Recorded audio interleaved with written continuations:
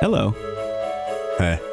and welcome to Into the Aether. It's a low-key video game podcast. My name is Brendan Bigley. I'm Stephen Hilger. Brendan, there's been some news that's been shared with us recently. Breaking news. It's just in. You thought Pokemon were big? They're not. Gigantamax is big. Dynamax is yesterday's milk. Blech! I've had enough of this. Too small, I say. Gigantamax, the proper size for your Pokemon. Pokemon have gotten even bigger, Brendan. I think you were like, we talked about this every day for the last few weeks, and you're like, I can't even imagine them getting any bigger. Like, this is huge. And I was like, shut the fuck up, because I know a better day is coming. Yeah. Brighter day is coming, and here it is. Gigantamax, it's right. There are certain Pokemon out there that can get even bigger than Dynamax, and they change. Yeah. Which ones can do that? Which ones can do that? Just on the surface level, Just before cutting me off a little bit. We haven't even said hello yet. Hi. Yeah. Hello. Oh, hey, what's up? How's My it going? name is Brendan Bigley. Here's the thing. So, like, I don't want to get into the discourse of people who are angry at the Pokemon Company. I don't want to talk about it. Neither do I. I find it sickening. But Yeah, same. it my stomach. No, the thing that I think is hilarious about it is, like, okay, they got rid of Mega Evolutions, which people were like mad about. And I just remember when Mega Evolutions came out and everybody was like, what is, like, we don't need this. This is wild. Yeah. Why is this a mechanic that you're adding? You're just like artificially trying to make battling seem different so it can seem like you're updating the game. Like, I just want Pokemon is what I want. You know what I mean? Mm-hmm. That's all I really care about. But anyway, people got upset that Mega Evolutions were going away. And then all of a sudden they announced this is Gigantamax. They just changed the name of Mega Evolutions. It's just you can Mega Evolve, but they got to be big first. Like, that's, I love it. I love the animation of the trainer just throwing like a bowling ball like over their head. Into the sky. Gigantamax Pokeball. Like, take this. Here, God, take my Pokemon.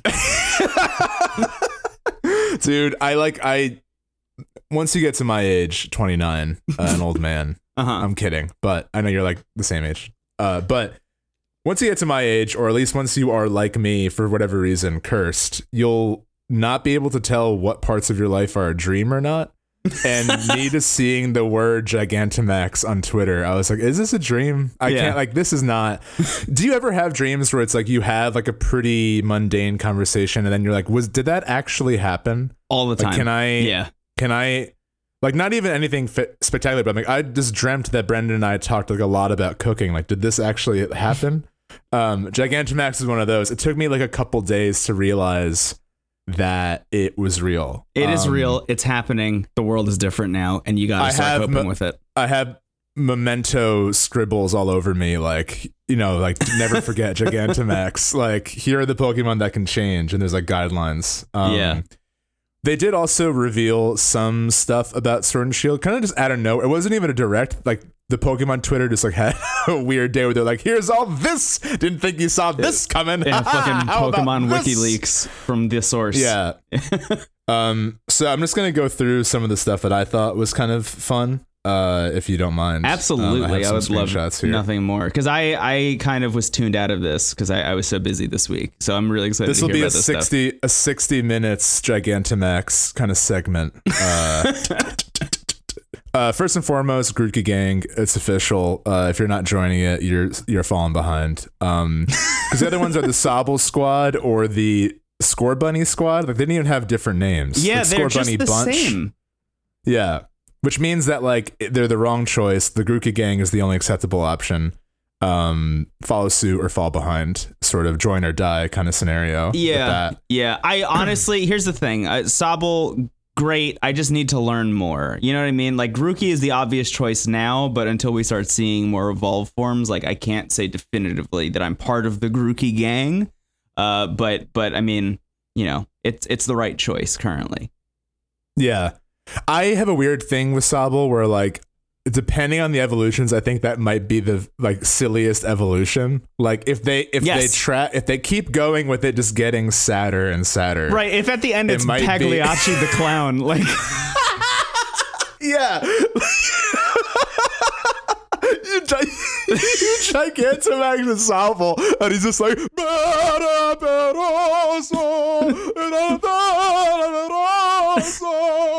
And then someone falls asleep for 3 turns. Yeah. But doctor, I'm Sobble the clown. Sorry, I just got a letter from my landlord and I have to leave this apartment after screaming like mock Pagliacci on the first unit. So that's the Grookey gang. Moving on. One of the first Gigantamax Pokemon they've revealed is Gigantamax Dreadnought. This is fine. This is like, you know what it feels like? It feels like this has been said before that I feel like Pokemon has become like increasingly Digimon-esque over the years. Yeah. But now they're not even hiding it. They're like, no, we just like took Digimon's brand and are like smearing it on our faces now. And that's what Gigantamax Dreadnought feels like. It even has kind of like the Matrix, like digital, like pink hue to it, where it's like kind of like, is this real or isn't it? Yeah. I feel like they're all stuff. holograms is what I'm starting to get the sense, like from the vibe, like from the hue of the Gigantamax Pokemon. There's some outside of our like weird bits, there's something oddly present in the material we know about the world that suggests like corporate lies. Like, yes. and I'll get to that later. But I think there's something. Dreadnought. So Gigantamax Dreadnought, like changing and becoming a new thing. Does that confirm that Dreadnought does not evolve and that Dreadnought is just always Dreadnought? Because like it seemed that Pokemon specifically with like for those of you who are listening and not like looking at a picture of Dreadnought like I am right now. Dreadnought was the one that had like kind of the big chompers. It looks like a turtle. And it had what looked like a kind of rock sticking out of its head, almost like a mohawk that looked like it was going to grow as it evolved into like a big sword or something. But I guess it just doesn't evolve and just becomes I don't think it does. Dreadnought when you throw it into the air as a offering to our Lord. What a powerful brand, though, to have no real evolution, but you can Gigantamax. Yeah, it's like, I'll never grow up, but I'll tell you what I want to grow up to be. That'd be great if all the Pokemon that couldn't evolve Gigantamaxed. That'd be great. Yeah, that would be a really cool like ugly duckling kind of narrative. Yeah. Have we talked about Farfetch'd evolving on this show? Was that on this show? This could have been one of the situations where I might have dreamed the conversation that we had. It is baffling that Farfetch'd evolving is not on this show because we might as well just have a podcast about Farfetch'd evolving because I think that's somehow everything we've ever wanted to discuss. But what's your take on Farfetch'd evolving? My dream evolution for Farfetch is that it is just holding 2 leaks instead of 1, like just 1 in each hand, and that's the whole evolution. Yeah, I like that. They could fall into sort of a Don Quixote vibe with Farfetch'd, I think. Because he kind of has, it's almost like a fake sword. He holds the leak as if it's a weapon. Right.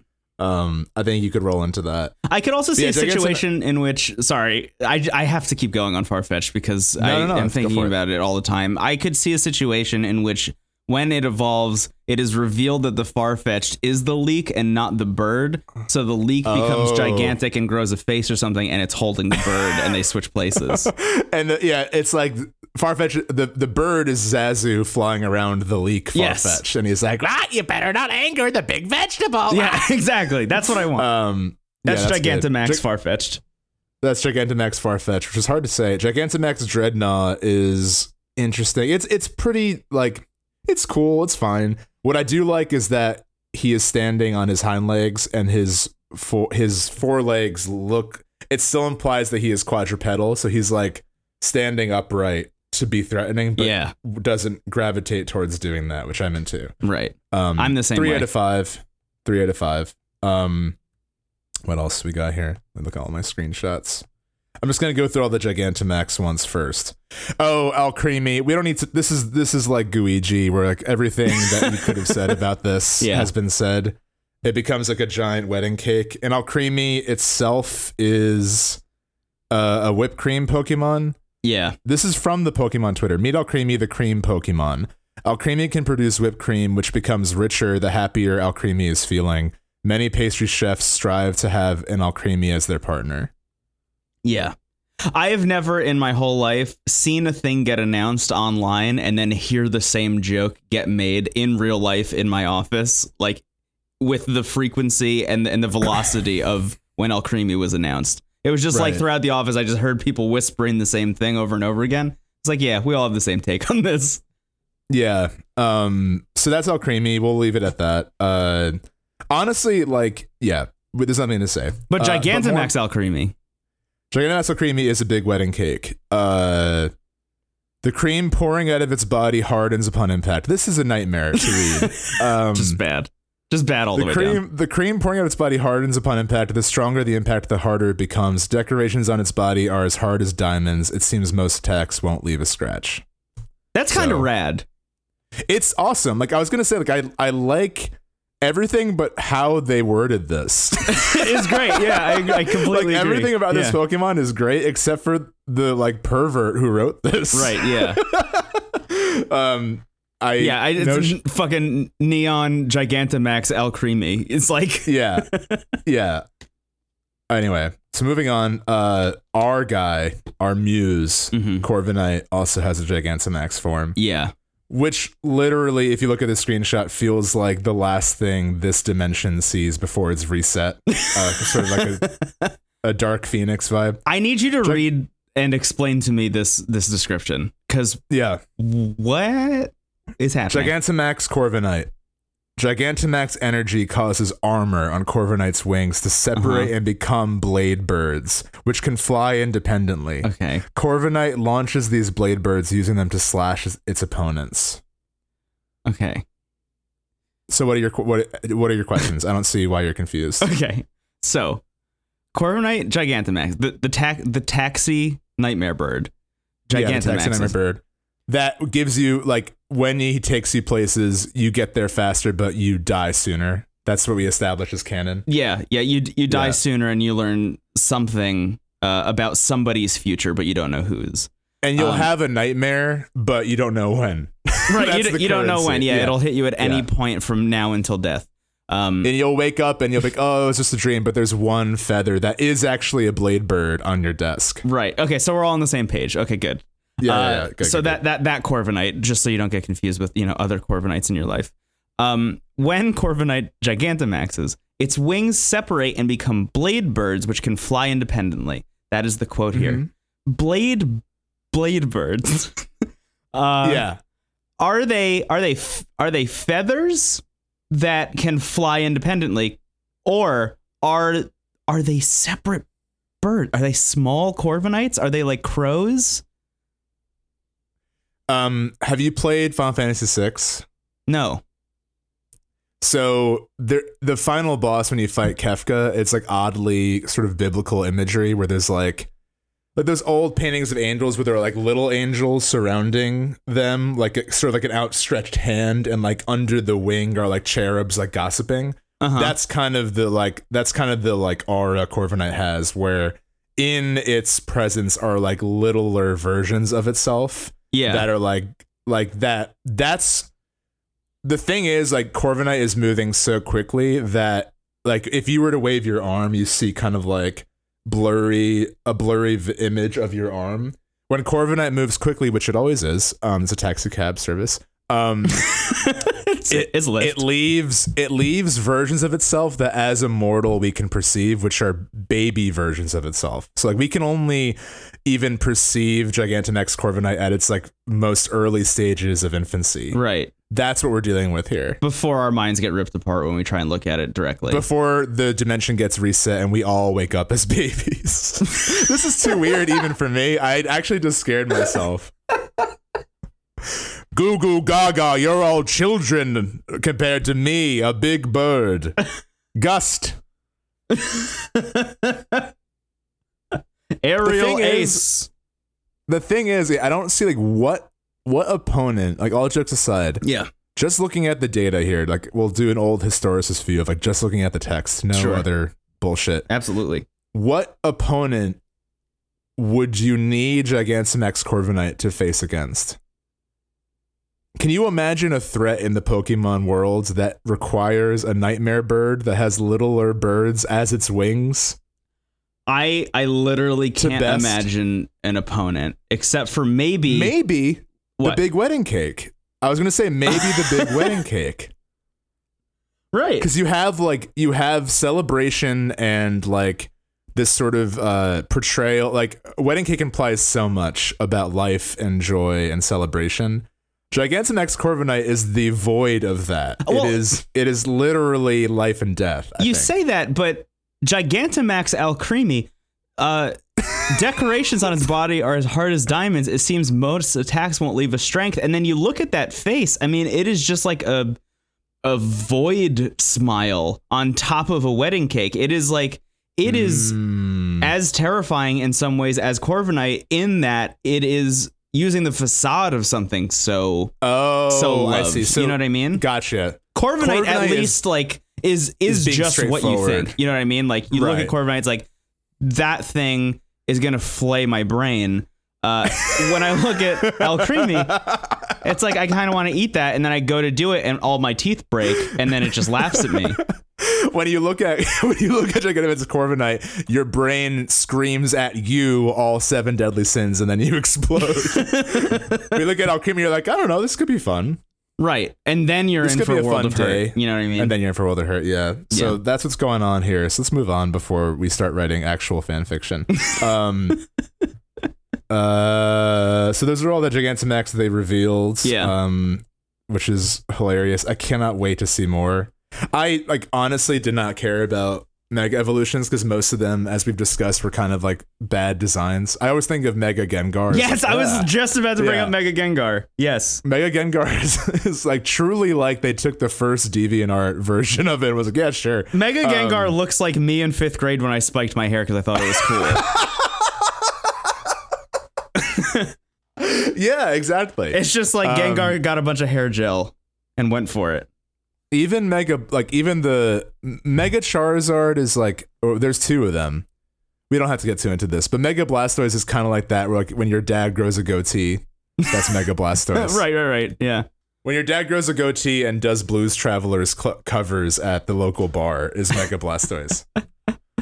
Okay, there are some new Pokemon they announced. Kind of coming off the Corviknight train, we got Roly-Coly, who is a little hunk of ore. Yeah. And I'm going to read the description here. Honestly, nothing but respect for whoever's running the Pokemon Twitter, because a lot of these descriptions are just amazing. Other than the oddly perverted ones. Meet Roly-Coly, the coal Pokemon. Its red eye can illuminate dark areas while it uses the lump of coal attached to its body like a wheel to travel smoothly, even over rough terrain. I'm into this. I'm so excited to see it move, you know? Yeah. I like that the Geodude is a hunk of coal, of ore. That's pretty great. Yeah. And the glowing red eye implies sort of an also hellish. I might just make a really goth team. I think that's what I'm going to do. Between Corviknight and Roly-Coly, and just kind of see what brand I can assemble. This thing is definitely going to evolve into something great also, right? Like, because look at it. I mean, when you look at it, there's an eye, but it's definitely like the left eye, you know? So like, where's the right eye going to come in? I want it to become a train, like a big train full of coal. Yeah. Hell yeah. Gigantamax train that takes you to hell. That's right. It's Doom Train. Moving on. Yamper is a dog. Electric. Yeah. Yamper showed up in the E3 demo on the show floor, but I don't think we talked about it because there was a lot to talk about from E3 that wasn't Yamper. Yamper is Yamper's absolutely a dog. Meet Yamper, the puppy Pokemon. Yamper is drawn to things that are moving quickly. It can chase people and Pokemon, or even vehicles. Wow. Some of you may and then it says some of you may have encountered this Pokemon already. ... Yes. I don't know what that means. That's at Electronic 3 2019. Oh, on yeah. the Nintendo show floor.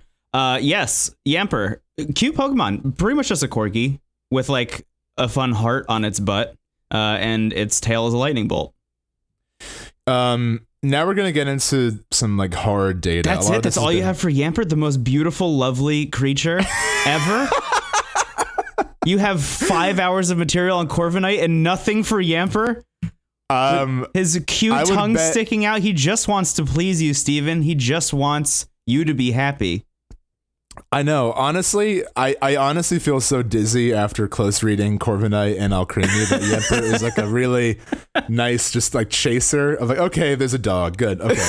Okay, good. Thank God. Unless it evolves into a literal Cirque du Soleil troupe of people that are all dressed as one big dog, I can't see this getting nightmarish. I'm worried that every Pokemon in Sword and Shield is going to have some kind of Lovecraftian turn by the end. Yeah. Now that I've seen what Gigantamax Alcremie looks like, Yeah. I can't trust any of these fuckers.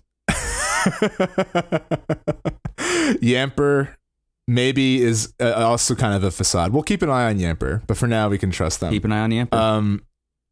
Going into the lore of this world. This is what you wanted to talk about specifically. There was like a thing that you were like, "This, I need to talk about this." I have a few screenshots here. Here we go. So many of the Pokemon battle events in the Galar region are managed by a committee led by Chairman Rose. Rose made the Galar Pokemon League world famous by implementing gym battles featuring the Dynamax phenomenon. So we also have, and I quote, "There are corporations in the Galar region." I like how formal today's episode is. I've never quoted anything. Yeah, this really does feel like a news segment in a way that we've never experienced on this podcast. I feel weird. I don't know what's real or not. Okay, good. There are corporations in the Galar region that support the gyms and the champion by offering sponsorships. Oh. You'll find the logos of these corporations on the uniforms of gym leaders as well as in the stadiums of Galar. Oh.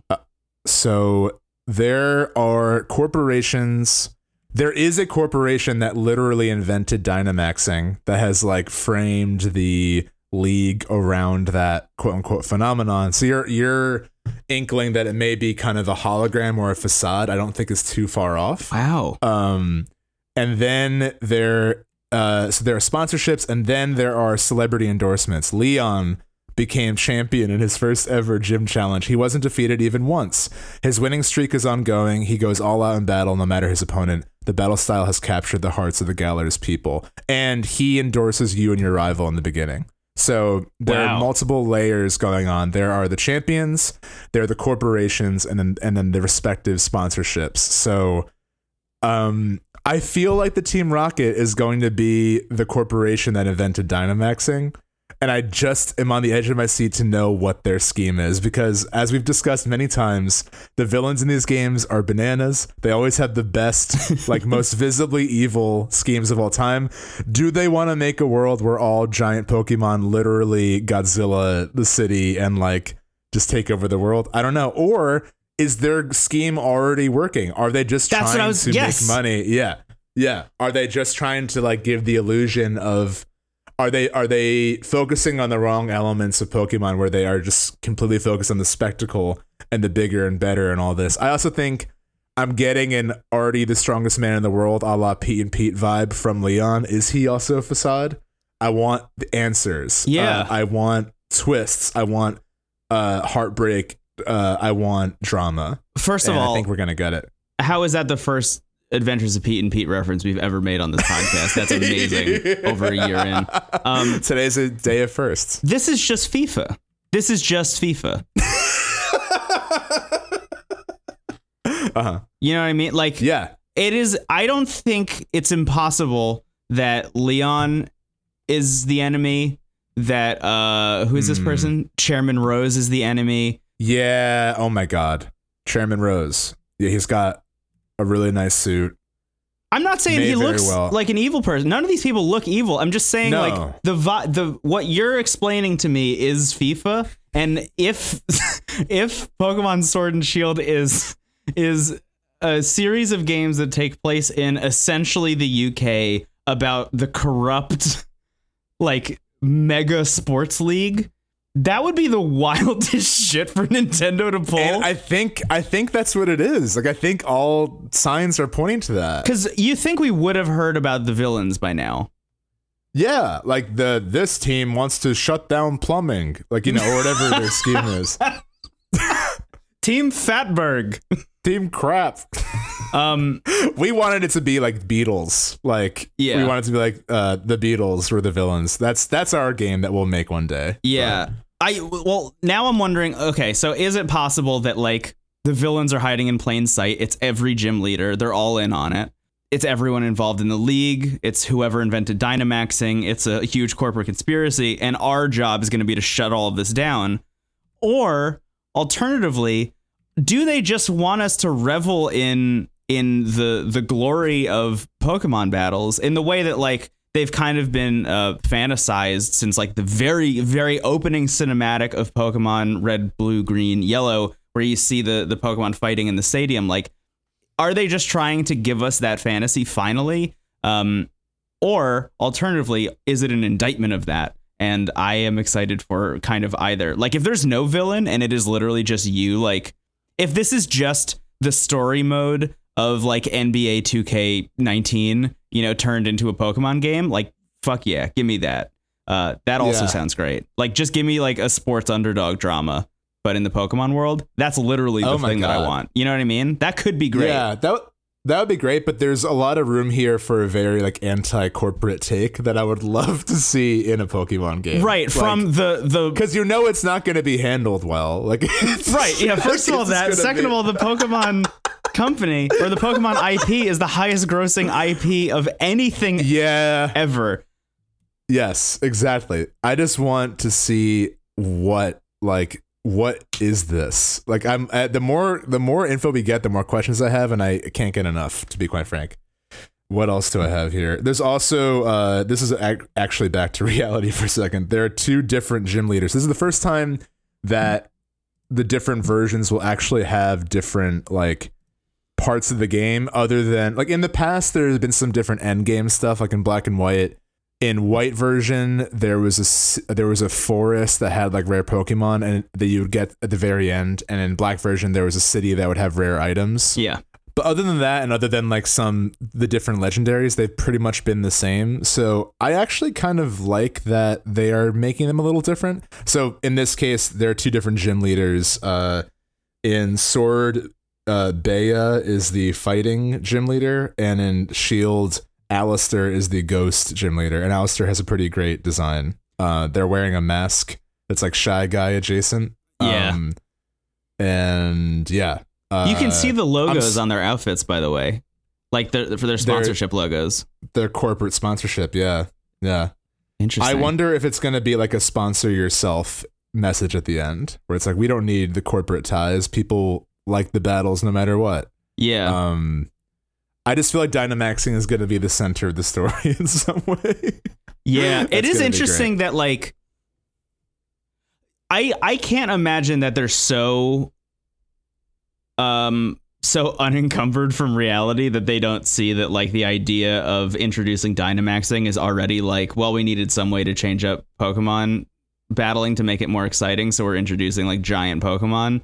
And then in the same game before that's even out saying, what if we made it even more exciting? And then like tried to one up themselves before they even saw the response to the first thing. That can't be a mistake, right? Like that can't be completely devoid of like tone or theme or anything, right? I think they might be self-aware, because even Sun and Moon had a little bit of self-awareness where like Team Skull was kind of like almost a parody of the teams. Yes. Like they were kind of like the Rosencrantz and Guildenstern of the game, where they were like harmless, and then at the end you realize that they like also saw themselves as harmless, which is kind of funny. Yeah, so, it was great. They were so good. We'll see. I'm honestly very excited for this. I feel like I'm now back to reality. We got really into that like 60-minute segment. Has it actually been 60 minutes since we've been talking about this? Almost. This is supposed to be a fun intro, and we got like really 44 minutes. What do you think of the different gym leaders though? Like, does that affect you at all? Yeah, I'm not against that, honestly. I'm fine. I think with it's it. cool. Yeah. I almost wish who's in which one? It's Alistair in Shield and Bea in Sword. Yeah, I'm actually kind of interested in the fact that like I would much rather, or I'm more interested in what's going on with Alistair just based on that like incredible design. But Alistair is in Shield, which is not the one that I'm getting. Yeah. So I'm sure there'll be other gym leaders that are exclusive. Yeah, for sure. I'm sure we'll get more info as the months progress. Yeah, but we're getting there. We're almost there. Kind of. Yeah. I mean, it's in November. Yeah. I mean, it's 4 months, but time flies. Time flies when you're making a podcast about video games, Steven. Ugh. Anyway, let's take a break. Let's take a break. Goodbye, everyone. Goodbye.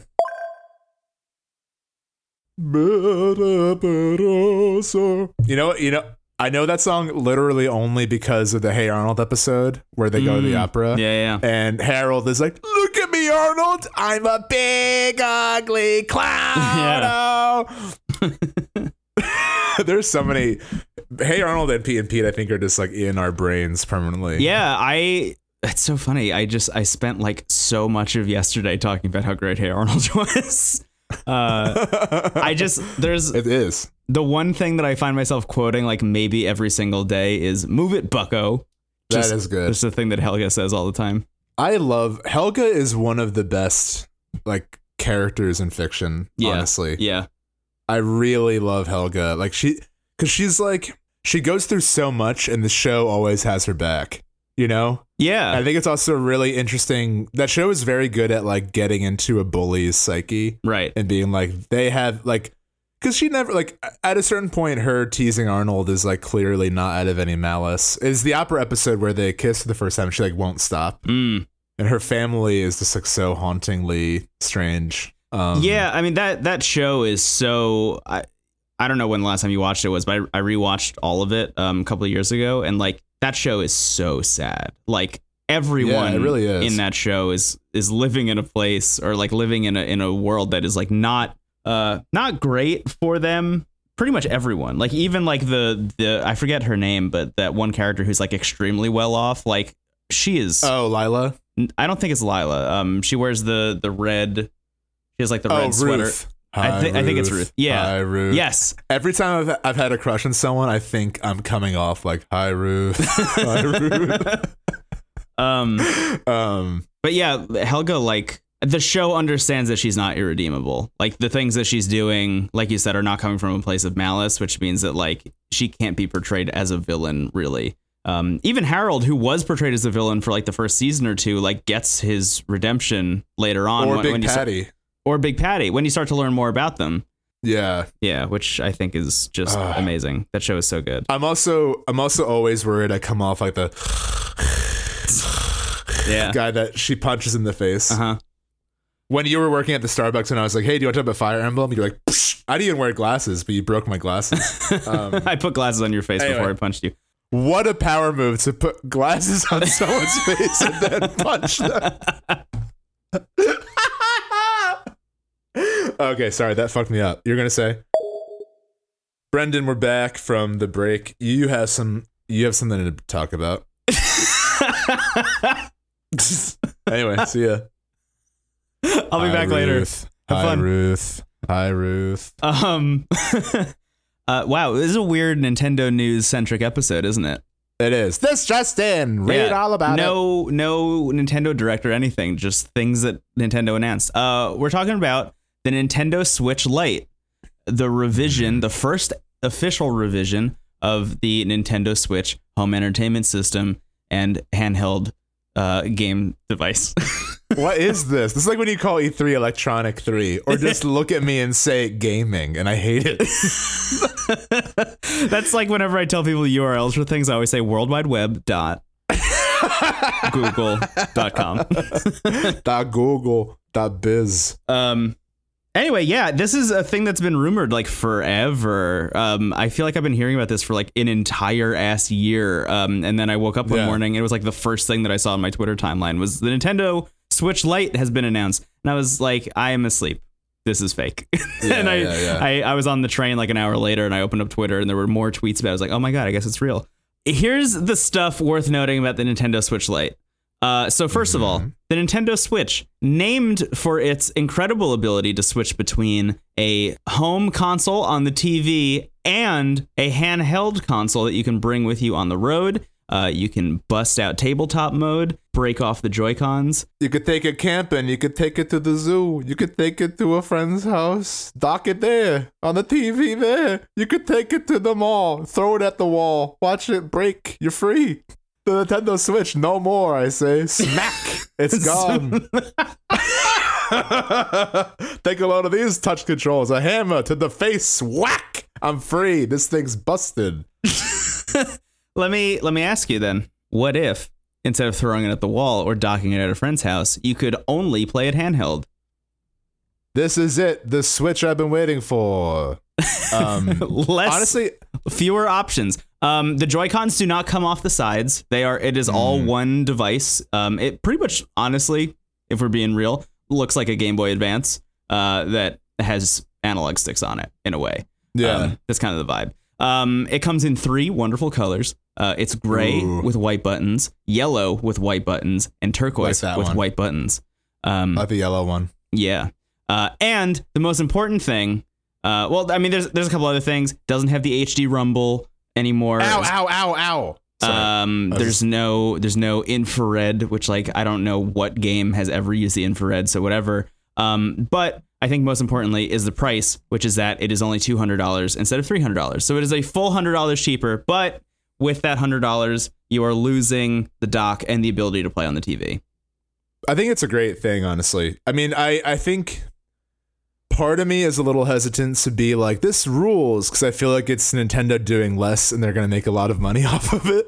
Yes. But I think that like at the end of the day, it's sort of like a mutually beneficial experience, because I think that making it cheaper and not really losing much. And there are a lot of people out there who probably would only want it on the go.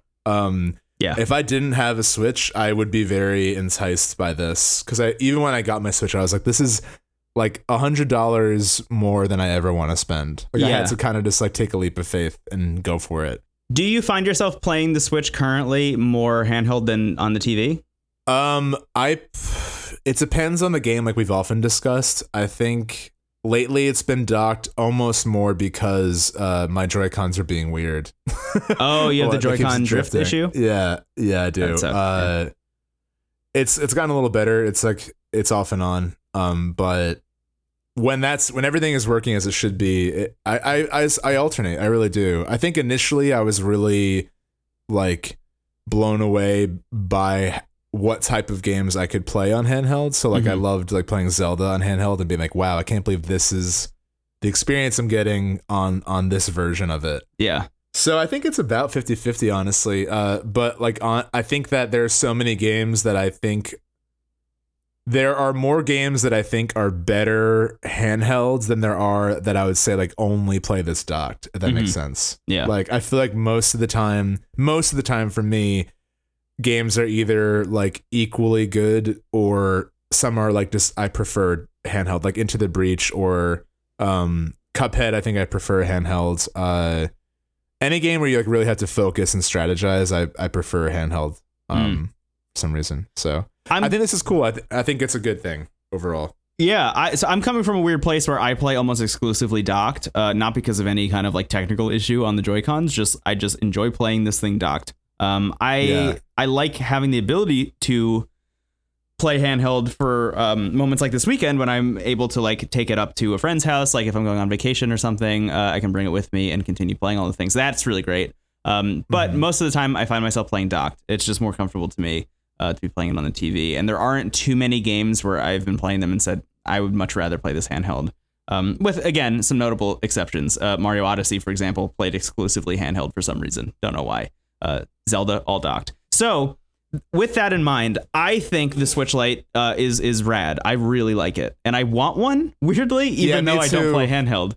I can't justify spending $200 to get another Switch.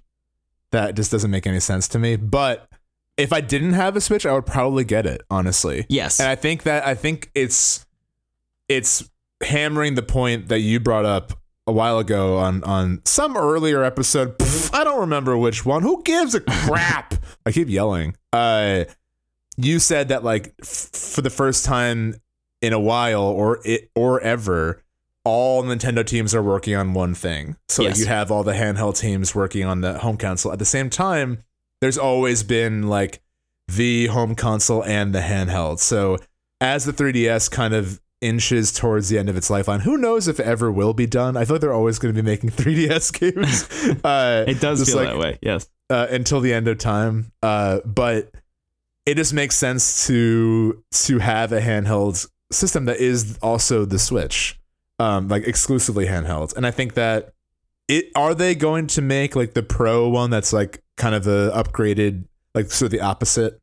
Is that like on the horizon? Yeah, so that's the other rumor. The other rumor is that the Switch Pro or whatever it is has been in production or like is in production already, which a lot of people thought meant that it was going to be coming at the end of this year. Also, the way I see it, like the Switch Lite is so clearly like the thing that you buy when you buy Pokemon at the end of the year. Yeah, I was about to say, it is like it's the entry level, like obvious option for people who don't have a Switch yet but want one, are used to playing Pokemon games handheld. So like that's the holiday buy, right? Is the Switch Lite. I can't see them announcing the Switch Pro until way after that, like March next year. I could see them saying like here's the thing, it'll come out, or something. I don't even know. Like maybe when Metroid comes out or something. It's like here's the fucking Metroid game all the hardcore gamers want with the Switch Pro. You know, I could see that. Another alternative thing that I've been thinking is like I could see them just doing away with the Switch as it stands now and saying, okay, this Switch gone. Here's the new Switch. Like they're not going to call like maybe they call it the new Nintendo 3DS like they did last time. Maybe they call it the new Nintendo Switch. But I could see them just being like, this, what you knew as the Switch is gone. Here's the Pro version. We just like made it better in pretty much every single way, and it's just called the Switch, and it still costs the same. I could see that. So like just keeping the family of consoles low key. You know, just the two things. You want the Lite or do you want the Pro, or do you want the Switch? Alternatively, though, the idea that the Lite is now this handheld only thing, I think to me, and I don't know what Nintendo's thinking, but to me, this indicates that we all outside of Nintendo were thinking about the Switch name incorrectly. It was never like this one device can do everything. I mean, it was that like, but they weren't. I don't think they were thinking about it from that perspective. I don't think they were thinking about it from like, yeah, the Nintendo Switch means that this one device can become anything. I think they see the Switch as a family of things that allows for every kind of play. And like the Switch as we have it right now is like the most obvious first thing to release in that family. Now here's the lower cost handheld only version for all the people who loved the 2DS and the DS Lite. And eventually I could maybe see if they're going to go handheld only with one, I could see them going docked only, like home console only version of this. Maybe. I don't know. That makes sense. Like, is Switch just an idea more than it is like one device? I know that sounds like heady and weird, but like it seems like that might be the direction they're heading in. Yeah, I know what you're going for there. I feel like what's more likely, based on nothing, but I think what's more likely based on what they're going for now is like an upgraded version of the Switch as it is now, plus the handheld only cheaper version. Yeah. That just makes more sense. That's what makes the most sense to me. Also, let me just be clear. But this is Nintendo we're talking about, so anything's possible. That's true. They might be like, this one just runs out of battery faster. It's called the Switch. Oops. Yeah. My best joke yet. I do want to mention real quick because like they announced the Switch Lite and a lot of people were like, who would want this? It's cheaper plastic. It looks like shit. It doesn't have Joy-Cons. You can't attach it to the TV. Like a ton of people are going to want this. They've done this so many times and it always works for them. They did this with the 2DS family. I don't understand being angry at it existing at all. I know we often come into this where like you and I are obviously not at all engaged in like toxic Twitter behavior, but like it's just baffling to me. Like if they were saying today we are ceasing production of the Switch as you know it and we're only making Switch Lite, then I can maybe see like being like, hey, I don't want this. Yeah. But the fact that there's something that exists that you don't want, that you don't have to get, I do not understand getting mad at. Right. At all. Yeah. I think that there's a really fine line between like consumer rights and like calling out companies when they're abusing that and being like angry at anything. And I think for whatever reason with video games, like it's just so commonplace to just see people like just like rip apart something before it even comes out at the idea of like, who wants this? Or like, I don't want this. I need something for me. And it's like, not everything is for you. We talk about that a lot with Let's Go Pikachu. And that's the perfect example where it's like, I think with Let's Go Pikachu, I think it was clear that it was going to coexist with what the new Pokemon game was going to be, so that they were keeping in mind that people will eventually want the more core experience or like the next step of that. But it was sort of like a fun experiment in the meantime that, as you and I have discussed, may still hit stronger with people that want that, if that makes any sense. Yeah, totally. I think you can have things that you don't want that coexist peacefully. Yeah, as sort of my thesis there. Yeah, I think just to like apples to apples, this like there's no more direct comparison than the Nintendo DS to the Nintendo DS Lite, which like removed the ability. I think, if I'm not mistaken, it removed the ability to play Game Boy Advance games, so it removed backwards compatibility. There were a bunch of other things that happened with the DS Lite that changed. That like they removed a couple features here and there from the main DS system. And the DS Lite went on to sell, I think, if I'm not mistaken, about 3 times as many units as the regular DS did. Yeah. It was just a cheaper, better option for most people who didn't need all of the other stuff that was going on there. Yeah, I think just having that option is great, and I think just lowering the point of entry to getting a system is very important. It rules. I'm excited for more people to be able to get the Switch. So there are some interesting things that kind of I didn't even mention. Like I am extremely interested in picking one of these up. The main thing that I think could get me to buy this as a second Switch potentially would be some kind of like cross-device account and like cloud save thing. Like look, this is all about Animal Crossing to me. If I can transfer my town back and forth from device to device, like I'm gonna do that, because the idea of taking my Switch with me and just like they show it in the video, in the Switch Lite video, there's a point where the dude in the video just takes his Switch Lite and he throws it in his backpack. The idea of doing that with my regular Switch is terrifying to me in a way that I don't think it would be terrifying to me if it was a Switch Lite.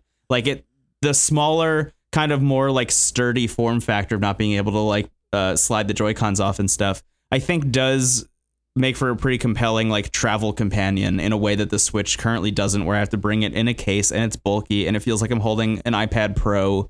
Like while I'm playing on the train. Playing on the train, I need to either be on a pretty isolated train, which is almost never. Yeah, same otherwise for me. It feels like I'm pulling out a keyboard. Yes, like, and just sort of, like it's just big enough that it's inconvenient for most public transportation. Right. That being said, if I'm like on, it's like great for like, it's like perfect for the airport, but it's not perfect for a train. What a snobby thing I just said. Of all the transportation, it is perfect for, I don't know, perhaps a private caboose, but not quite a commoner's train.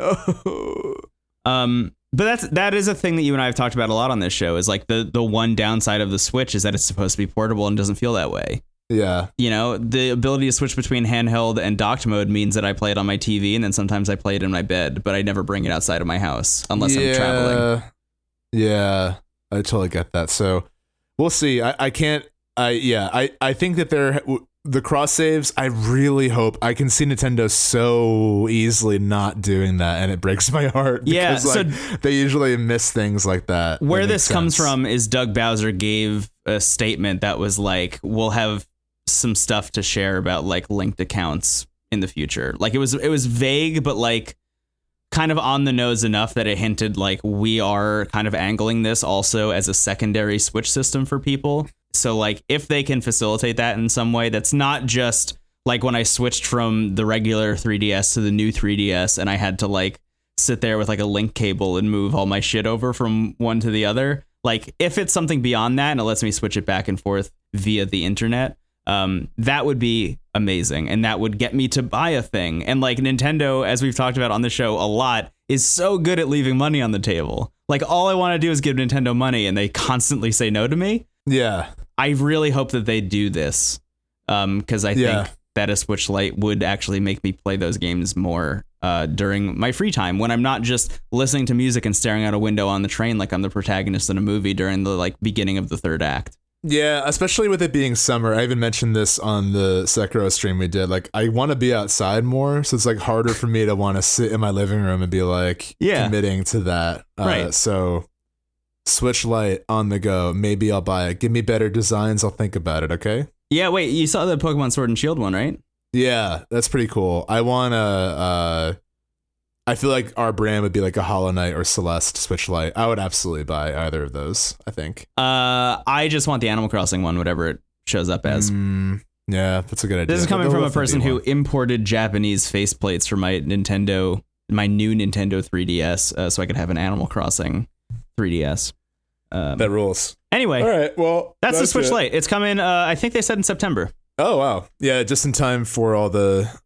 So that will be with the Link's September. Link's Awakening is coming out, and then in the fall is Pokemon. Yeah, it's Luigi's Mansion in October, and then Pokemon in November. What are the other big things coming out for Switch? Those are the big first. I think that's things. the holiday lineup. Yeah. Yeah, I mean that's going to be big. Yeah. Fire Emblem comes out next week. You're talking about that off the show. Yeah, next I think 6 days from now. So we will have literally 1 day to play it before we come back and talk about this. I have committed to the house I'm joining though, knowing nothing but the name. I'm going to be the Holy Kingdom of Fargus because like I just can't say no to that amazing title. Yeah. It's just it sounds like something the other kingdoms would call that kingdom as a joke. Like, well, if it isn't Fargus. And he's like, it's Ferragoose or something, you know? Yeah, absolutely. I want to be the lame house. So that's what I'm going to do. Should we move on? Let's move on. I've had enough of this. I am done. Goodbye. With this segment. Goodbye. Steven, we're in the break. I want to tell you about how I spent my day yesterday. Yeah, please. I woke up wondering very early. I don't know why that was so good. I woke up very early and drove with a friend of mine to the house of a mutual friend of ours. And for about 2 hours, we set up and then for the next 10 to 12 hours, played a board game called Twilight Imperium 4th edition. Now, wow. Let me tell you something about me. Yeah, please. I don't play board games. I'm not really a board game person. Not that I'm like incapable of it. But like I just have never like had the time or the energy or like really wanted to do that. Yeah, it's a specific mood.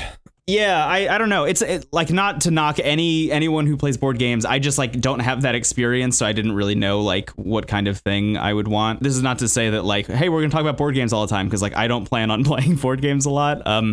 But in this case, it was just like such a wild experience that I feel the need to talk about it on this show. Where like for about 12 hours, I and 4 other people sat around a table, played this game that was like essentially, what's the best way to describe it? It's everybody owns, it's almost like Risk in a way with like a whole galaxy. And you're all trying to make your way to the center of the galaxy where there's like a little like pretty much space UN. And then once somebody makes it there, and it took, in our case, like 4 hours for somebody to make it to the center of the galaxy, it literally starts a phase where like everybody's voting on things, like voting on like laws and regulations in this galaxy. And then you're like moving all your ships and turns and space combat and fucking whatever, trading with people, like doing all this stuff. It's like pretty much every rule from every board game got put into this one. In a way, it was unreal. Yeah. Apparently this game is like legendary to people who like board games. And I just knew like how I just thought to myself, like, how funny would it be to go from the person that doesn't play board games to like throwing myself as far into the deep end as humanly possible. Yeah. And having come out the other end, first of all, had a great time. It ruled. It was so fun. I mean, I did immediately need to go out and like drink to like handle everything that had happened. Like we all just went to a bar down the street. We were like, we just need to like decompress. We didn't even talk to each other. We were like, we're just gonna like be here. But like it was such a cool, interesting time because sorry, that just hit me. Just drank in silence. That's very good. The thing that I will say about Twilight Imperium, and the reason I want to talk about it on this show, is like it is the first time I've ever played a board game where I had the moment that you and I have all the time playing video games, where like sometimes the room would be completely silent and out loud I would just say, this is so fucking cool. Like this game is rad. We both do that a lot. Yeah. Like I had that moment so many times. And the first moment that it happened was I was like sitting there. It was somebody else's turn. And I was like terrified that they were going to move a fucking like Death Star or whatever into my galaxy. And I turned to the person next to me and I typed on my phone, if he moves the Death Star here, can we both kill him? And they just like gave me a little nod.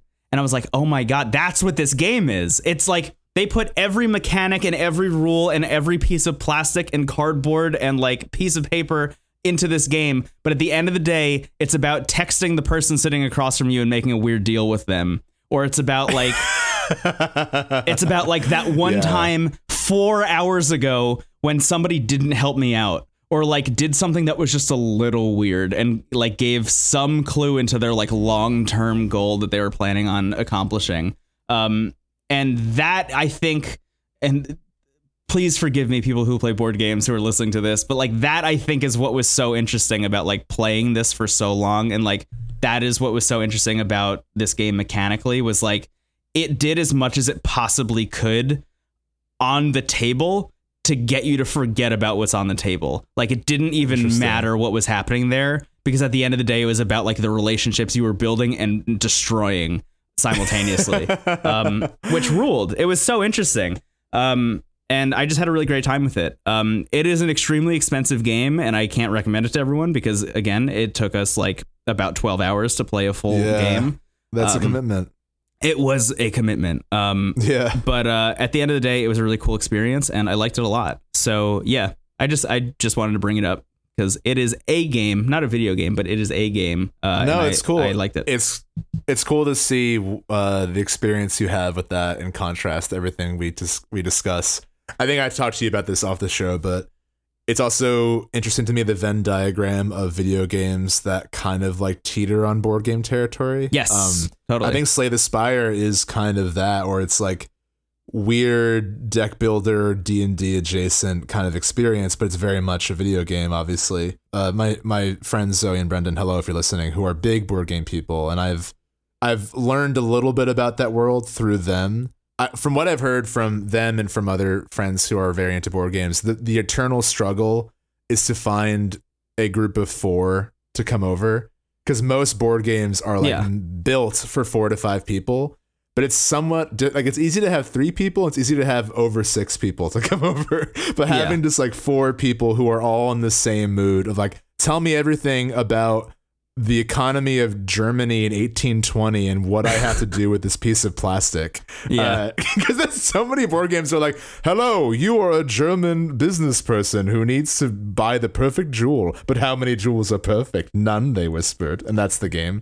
At least that's the dream I had about board games. But yeah, that's cool, man. I wish I knew more to have more of a hot take. I'm reaching in my weird traveler's sack of board game knowledge, and there's nothing. Yeah, that's the thing, is cardboard. I have nothing to compare this against. Like, I don't have any real knowledge outside of this. There is a game that I love called Cosmic Encounter, which I thought of when you said it was in space. That's the only real comparison. The Cosmic Encounter is great. That's a game that seems super complicated, but it's actually very simple. And the artwork for that game and the aliens you can play as are amazing. No one is cool. I'll just say that much. Holy Kingdom of Fargus level. No one is cool. Yeah. And I love that. There's literally an alien called the Loser that's like a weird cat frog, and its power is that if you lose, you win.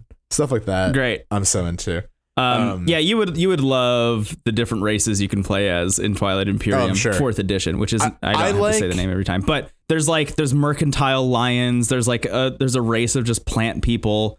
I was playing as a race because we like kind of randomly divided up who was playing as who. I was playing as a race that wasn't actually a race, but it was like the prison planet that everybody sent like their prisoners to, and we all revolted and then just formed like a nice government, and our planet is nice. But that's like awesome. Every once in a while we can steal shit and like be pirates.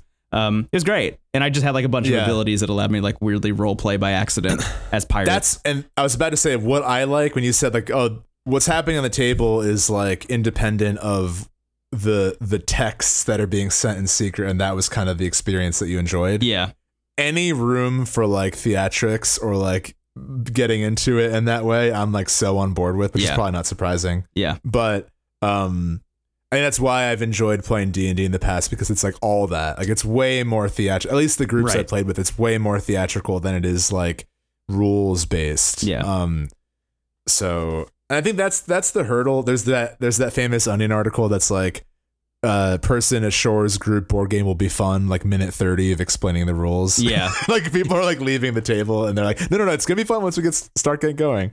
Yeah, don't get me wrong, it did take 2 hours to set the board up, and during those 2 hours we also watched a 30-minute how to play the game video on YouTube that was like just brutal. Yeah. But like once you got into it, it's great. And like, to be fair, the people who do know board games and play a lot of board games that were at the table with us, by the time it ended, they were like, that's the best board game I've ever played in my whole life. They were just like, it is the best board game. So. And that's cool. That's what I like about board games is like, it's a very, at least for me, like I play them on a more regular basis where like it can be a really nice experience that you like hold with you. Yeah. Where, you know, I think that's that magical moment where everyone is in the same headspace to commit to that like length of an experience is kind of interesting. Yeah. That's cool. I'm glad you shared that with me. You want to move on? Yeah, let's move on. Okay, goodbye. Goodbye, Twilight Imperium 4th Edition, TM. Brendan, everyone's talking about Dr. Mario World on the phones. Did you play it? Nope. Wow, you didn't even download it. No, I didn't. Free $0.00, Steven. You can check it out for yourself. Maybe I'll check it out. I didn't know about it until you messaged me about it. Yeah. Which is probably so. You have a thesis on this that I want you to begin this segment with, and then we'll go into that.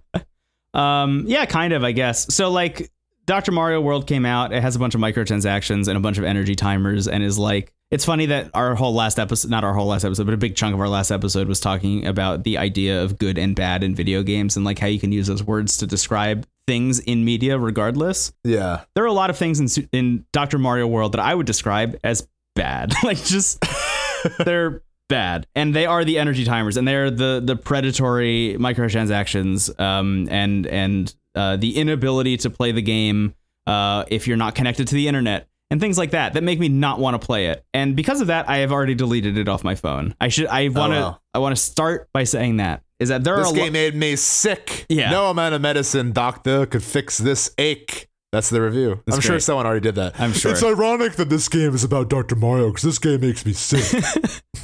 The thing about this game is like there is fun to be had in there, but Nintendo does everything they possibly can to prevent you from finding it.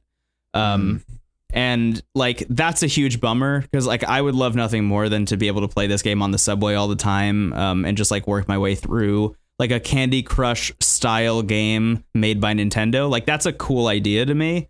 Because like there's so many people who play Candy Crush and Two Dots and games like that have the like almost Candyland-esque board that you like work your way up ad infinitum, until forever, just playing new levels over and over again. I love that idea, but I never really liked the in-app purchase and energy timer side of that. So I was kind of hoping for better from Dr. Mario World, and I ended up not getting that, which is a bummer. So I deleted it. And then I started seeing a whole bunch of reviews come out, and the reviews were like, this game is terrible. It has all the things that I didn't like personally. But then a lot of the reviews had some kind of tone or some kind of like excerpt that were like, but what can you expect from a mobile game? Like, that's just what mobile gaming is that. And like, if you're downloading a game on your phone, then that's what you're getting out of it. And that's when I start to push back. That's when I'm like, that's now that makes me sick. Now that makes me sick. Blech! That line of reasoning and thought, I think, is a bummer and is like just wrong. I think it's just like incorrect. Because as you and I have talked about a lot of great mobile games on this show that don't have any of that. Like that's not necessary to be a mobile game. You know, like that is not. They're not synonyms. It's not like every square is a rectangle situation. You know. I mean, I feel like mobile games are kind of in the position video games were like in 1990, where a lot of people probably were like, well, what do you expect? It's a video game, you know? Because like up until Nintendo, most games were like really bad arcade games that wanted you to spend a lot of quarters. Yeah, like they were hard on purpose just to get you to spend more money. Yeah, and like that's what a lot of games were. And like there were a few outliers that were trying to do something either mechanically interesting. There were some that were even trying to tell a story, which was like not commonplace until I would say like mid to late 90s, with stuff like Final Fantasy and all that. But I feel like mobile games are that now as like a subsection where so many of them are kind of predatory and there's less, I guess, it's like a bit more, when we have all these systems, you have like Nintendo's only going to have certain games on the Switch, right? Yeah. Actually, there is a lot of whack shit on the Switch. Yeah, there is. Like, you can, if you just go to the marketplace and you go like, what's new? It's like horrific. There's some really strange stuff going on. But absolutely. I digress. Like, I think mobile games have more of that, where there's kind of this like no man's land of like content, I guess. Yeah. But as you just said, and as you and I have discussed, that there are a lot of great things that are happening exclusively on mobile, and you shouldn't use the term mobile game as like a detractor.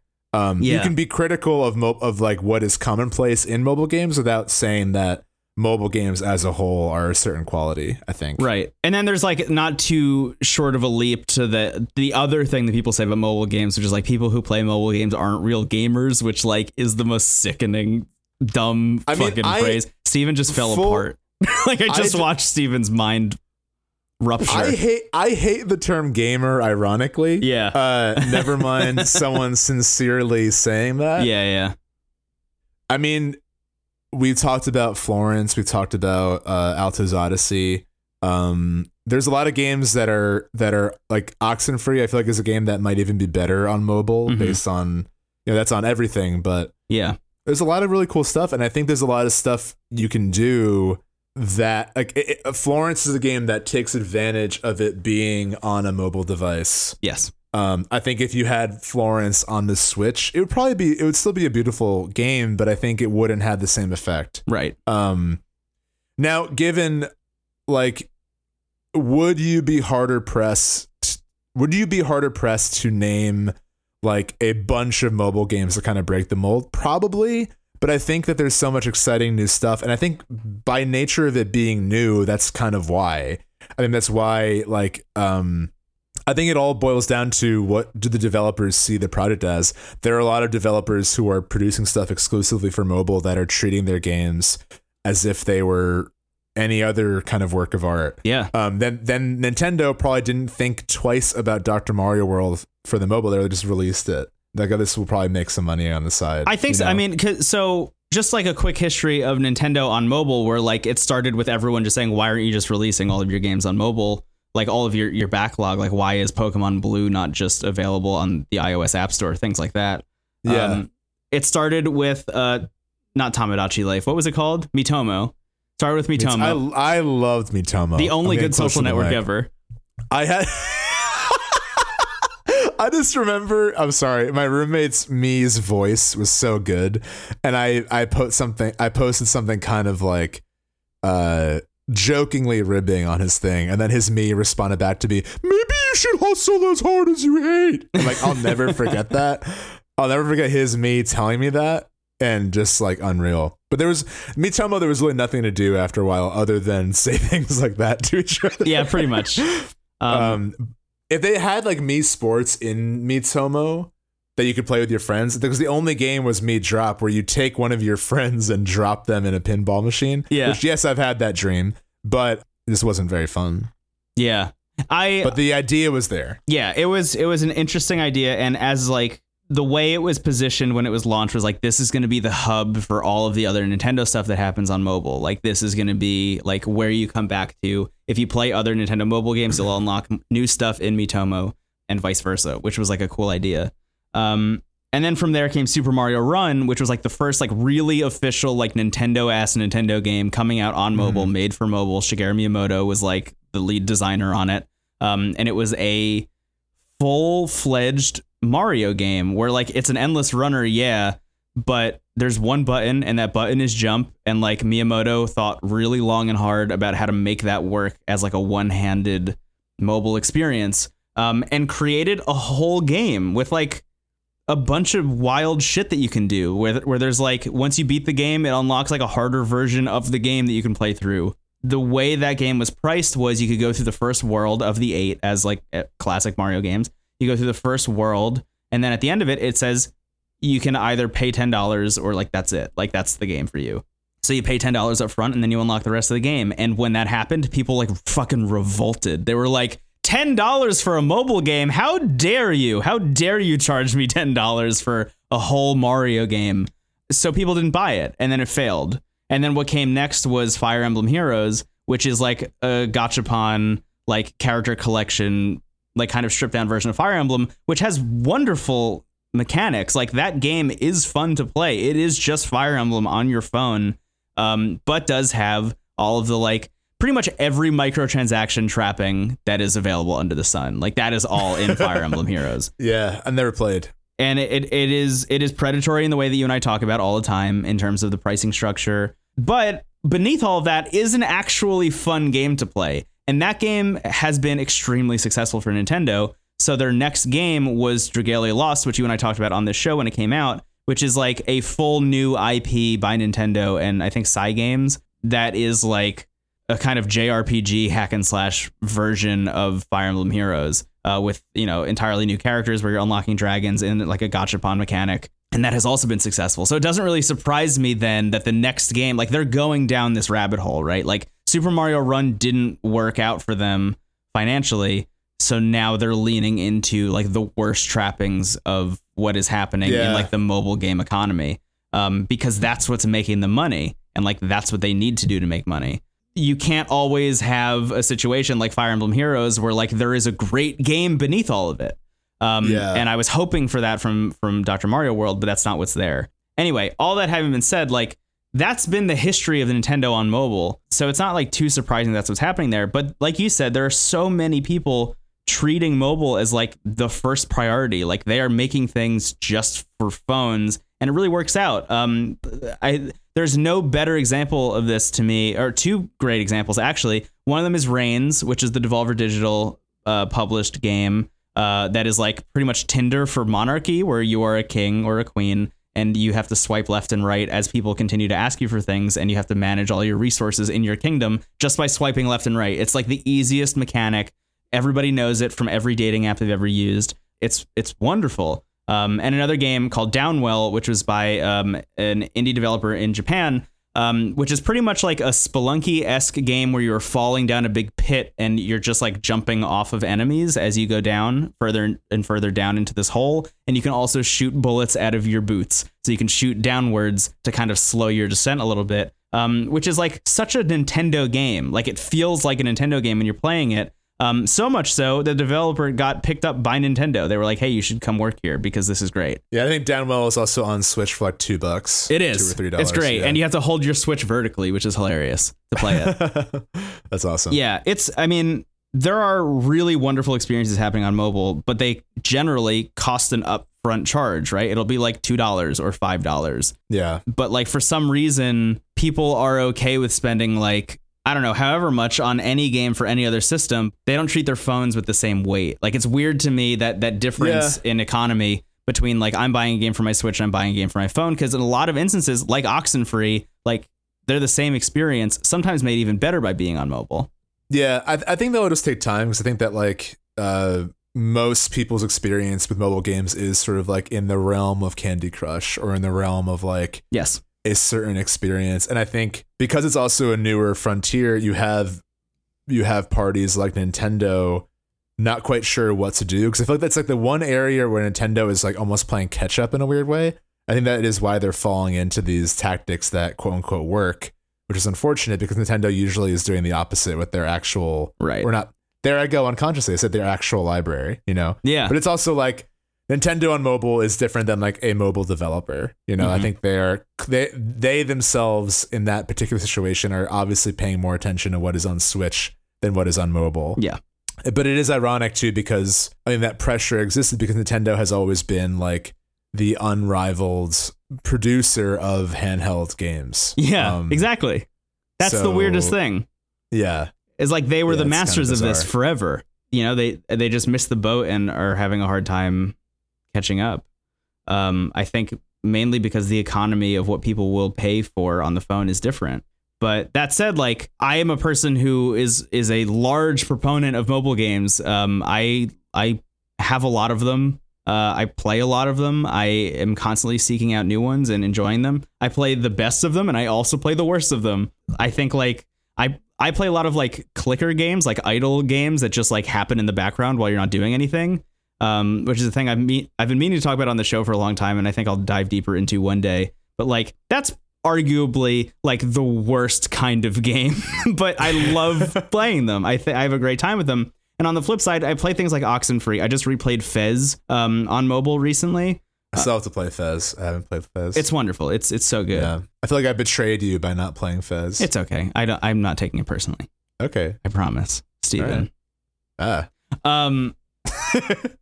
But like also there are some developers who like focus almost primarily on mobile. I think everybody points to Zach Gage, who's like a pretty prolific mobile developer who did Spell Tower and Type Shift and Sage Solitaire and Really Bad Chess and a bunch of other games. Ridiculous Fishing he also worked on.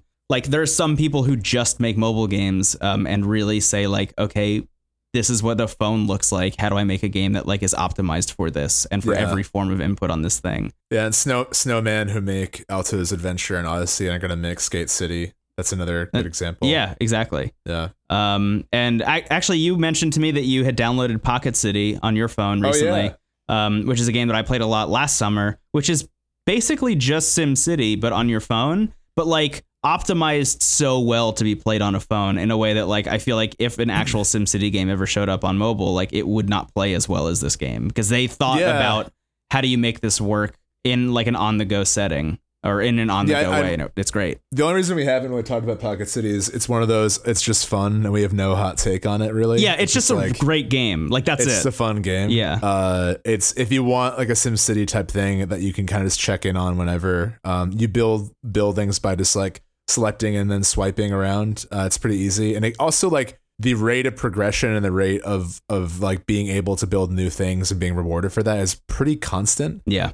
It's like constantly giving you different objectives and it's another one of those things where you'll probably meet objectives just by playing, so you don't really have to be too aware of that. But yeah, all that to say, I think it will be interesting to see the future of mobile and kind of the common perception of it changing as more and more. I think Florence is probably one of the first games in a while to kind of break out in that way and be like, this is like something you probably have never experienced on your phone, myself included. That was like a pretty transformative experience to be like, oh, okay, this is what a mobile game could actually accomplish. Yeah. So I definitely want to see more of that. And I think hopefully things will move in that direction. If you want another great game that I would put in the realm of Florence, check out the game Photographs. It's by the developers of a bunch of puzzle games called You Must Build a Boat, and I think the other one was called 10 Million. But it is a puzzle game with like a pretty interesting story element that takes place in between the puzzles. That I like that you a might lot. like. Yeah, it's really pretty and cool, and I think you'd like it a lot. I also just want to mention, cool. Like, I think last year I had a mobile game in my like collection of potential top 10s for the year. And like this year I also have a mobile game in my like potential GOTY list called Jump Grid. It's another one that I haven't talked about on the podcast because it's just so good. Like I just like, yeah. What was in your top 10 last year? Florence is in both of ours. And you also had, it was the Twinfold. Inception Twinfold. I know the Inception Boom noise was the qualifier. Yeah. But yeah, Twinfold. Like both of those games are just awesome. And this one that I've been playing this year, Jump Grid, is like just equally like, for people who play a lot of mobile games that have been like playing them for a long time, it is the first time since Super Hexagon that I've been like really into like a really frenetic like arcadey game on my phone. So I'll just leave it at that. But anyway, all that is to say that mobile games are good and you should play them. Maybe we could talk more in depth about like specific mobile games that we play at some point, because like I said, I play a lot of them all the time, and I'm constantly seeking out new ones. So we could do that. Yeah, I'm very new into the world, but you've definitely helped guide me into the world of that. Yeah, that's the thing. It's weird. I didn't stop you when you said that like it's a new development for things to be as good as Florence, but like it is weird to say that like almost 10 years after the App Store was released, like it really is just now that like really, to me personally, really great stuff is starting to show up. I think Florence is a precursor to maybe something bigger and better, which we'll see in like 2 to 3 years when people who were inspired by that game put out the games that they're making, you know? Yeah. And you think about 10 years ago too, just with what cell phones were, like that was the first iPhone, I think, was 10 years ago. So like, yeah. Not that a lot of mobile games require that level of processing, but like just the association of what a phone can do. Yeah. You know, I mean, I got a smartphone pretty late in the game, and I was still like used to pulling out an antenna and like sending a letter to the government so I could make a phone call. Right. So yeah, but very cool. I love your passion for these games, and I want to learn more, baby. Hey. Okay. Well, let's wrap up. Let's put a bookmark in that then for the future. We'll talk about mobile games again and talk about specific ones. Maybe I'll give you a list of things to check out. Give me a list. Cool. Well then, all that having been said, thanks to everybody who listened to the show. Thanks for people who listen every week. If you want to share the show, that is the best way to help it grow. Beyond that, we have a Discord that you can join, which we mentioned earlier. You can go to bit.ly/TWG Discord to check that out and join the community. It's just a wonderful place filled with friends. We have a Twitch account, twitch.tv/IntoTheCast. We've been streaming a lot more recently. Steven just did a Sekiro stream yesterday as of recording. In my free time before bed, I've been doing streams of Judgment, which has been really, really fun. They've been fun, yeah. I like how you play before you go to sleep and I play in the morning. Yeah. It's kind of a nice duality. It's good. One day we'll have a third co-host who will play in the afternoons. It's me, Afternoon David. Oh, Jesus. Sorry. We killed Afternoon David upon meeting him. Yeah, he's dead. Oh, all right, keep going. Judgment. Afternoon David has been judged. And we have a Twitter account also that's @IntoTheCast, which you can follow for announcements of streams, episodes, updates on things. Big shout out to AJ Filari, our producer. You can find his website in our show notes as well. And also potentially, I unsure, but I think we're gonna have to take next week off because San Diego Comic-Con is happening, and because of the nature of my job, I will be working literally all day Saturday and Sunday through that, so I will probably not be able to record, unfortunately. So I guess in that case, hold off for one more week, and then we'll come back with our 24 hours of Fire Emblem episode, probably. Yeah. I think it comes out this Saturday before we're recording. Yeah. So we'll both be like, how'd you like that opening cutscene, and learning how to play the game? Yeah. What'd you think about selecting the voice options? What'd you think about turning subtitles off? Yeah, I feel like, knowing me, I'm going to spend way too long just making the protagonist and be like, what's their vibe? Yeah. What's their name? What's their backstory? Very excited. So yeah, wait a week, we'll be back. And thanks. I always echo everything Brendan says. Thank you for listening. And this is, I felt especially chaotic evil this episode. So thank you for dealing with my my antics. I laughed at my own joke 3 times is what I'm trying to say. It's okay. Thank you. They were funny jokes. I also laughed at your jokes. You know what? Thank you. You're the sun to my moon. Good night. Yeah. Wait, I do want to mention one more thing before we go. Sorry. Yeah, sure. No, it's fine. This was also an episode where we didn't talk about any games that we were playing, and I'm just wondering, if you're listening all the way to the end of this, what you thought about that. Just out of curiosity. Is that cool for you? Is that uncool? Would you rather us talk about games? And also, are there things that you want us to talk about on the show in general? I think letting us know via Twitter. Our Twitter handles are in the show notes as well, or in the Discord or something. Let us know if you have any feedback for the show, because we've been doing it for over a year at this point, and you all helped it grow, so you can help it be better if you have some notes. I mean, I think I definitely agree. Like, let us know what you like talking about. I will point out that the last couple episodes we've had a lot of really nice discussion around questions you all have brought up in the Discord or to us, like on Twitter. Yeah, I could see maybe like, I don't know like what form that will take, or that I can't really promise that would be like a consistent thing, but I definitely encourage all of you, if there is something that interests you that you would like to hear discussed, or even just to discuss in the Discord, like, we're always open to that. I think that kind of goes with our intention for the show, is to discuss our experience, and not to have any kind of like super concrete like review or anything. Like, we're just sort of discussing our experience. I always, in my head, I've segmented it where there are episodes where Brendan and I talk about a game we both have played.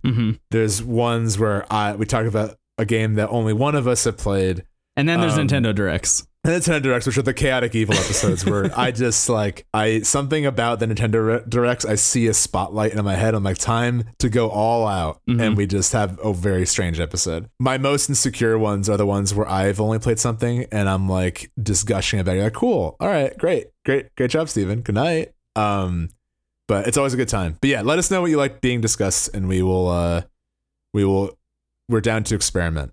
So. All right. Cool. Good job, Steven. Good night. I see how much that sucks now. I'll stop doing that. No, but that's it. That's it for this week. Thank you all, and goodbye for real, actually, this time. Yeah. Goodbye for real. Thanks for everything. Good night.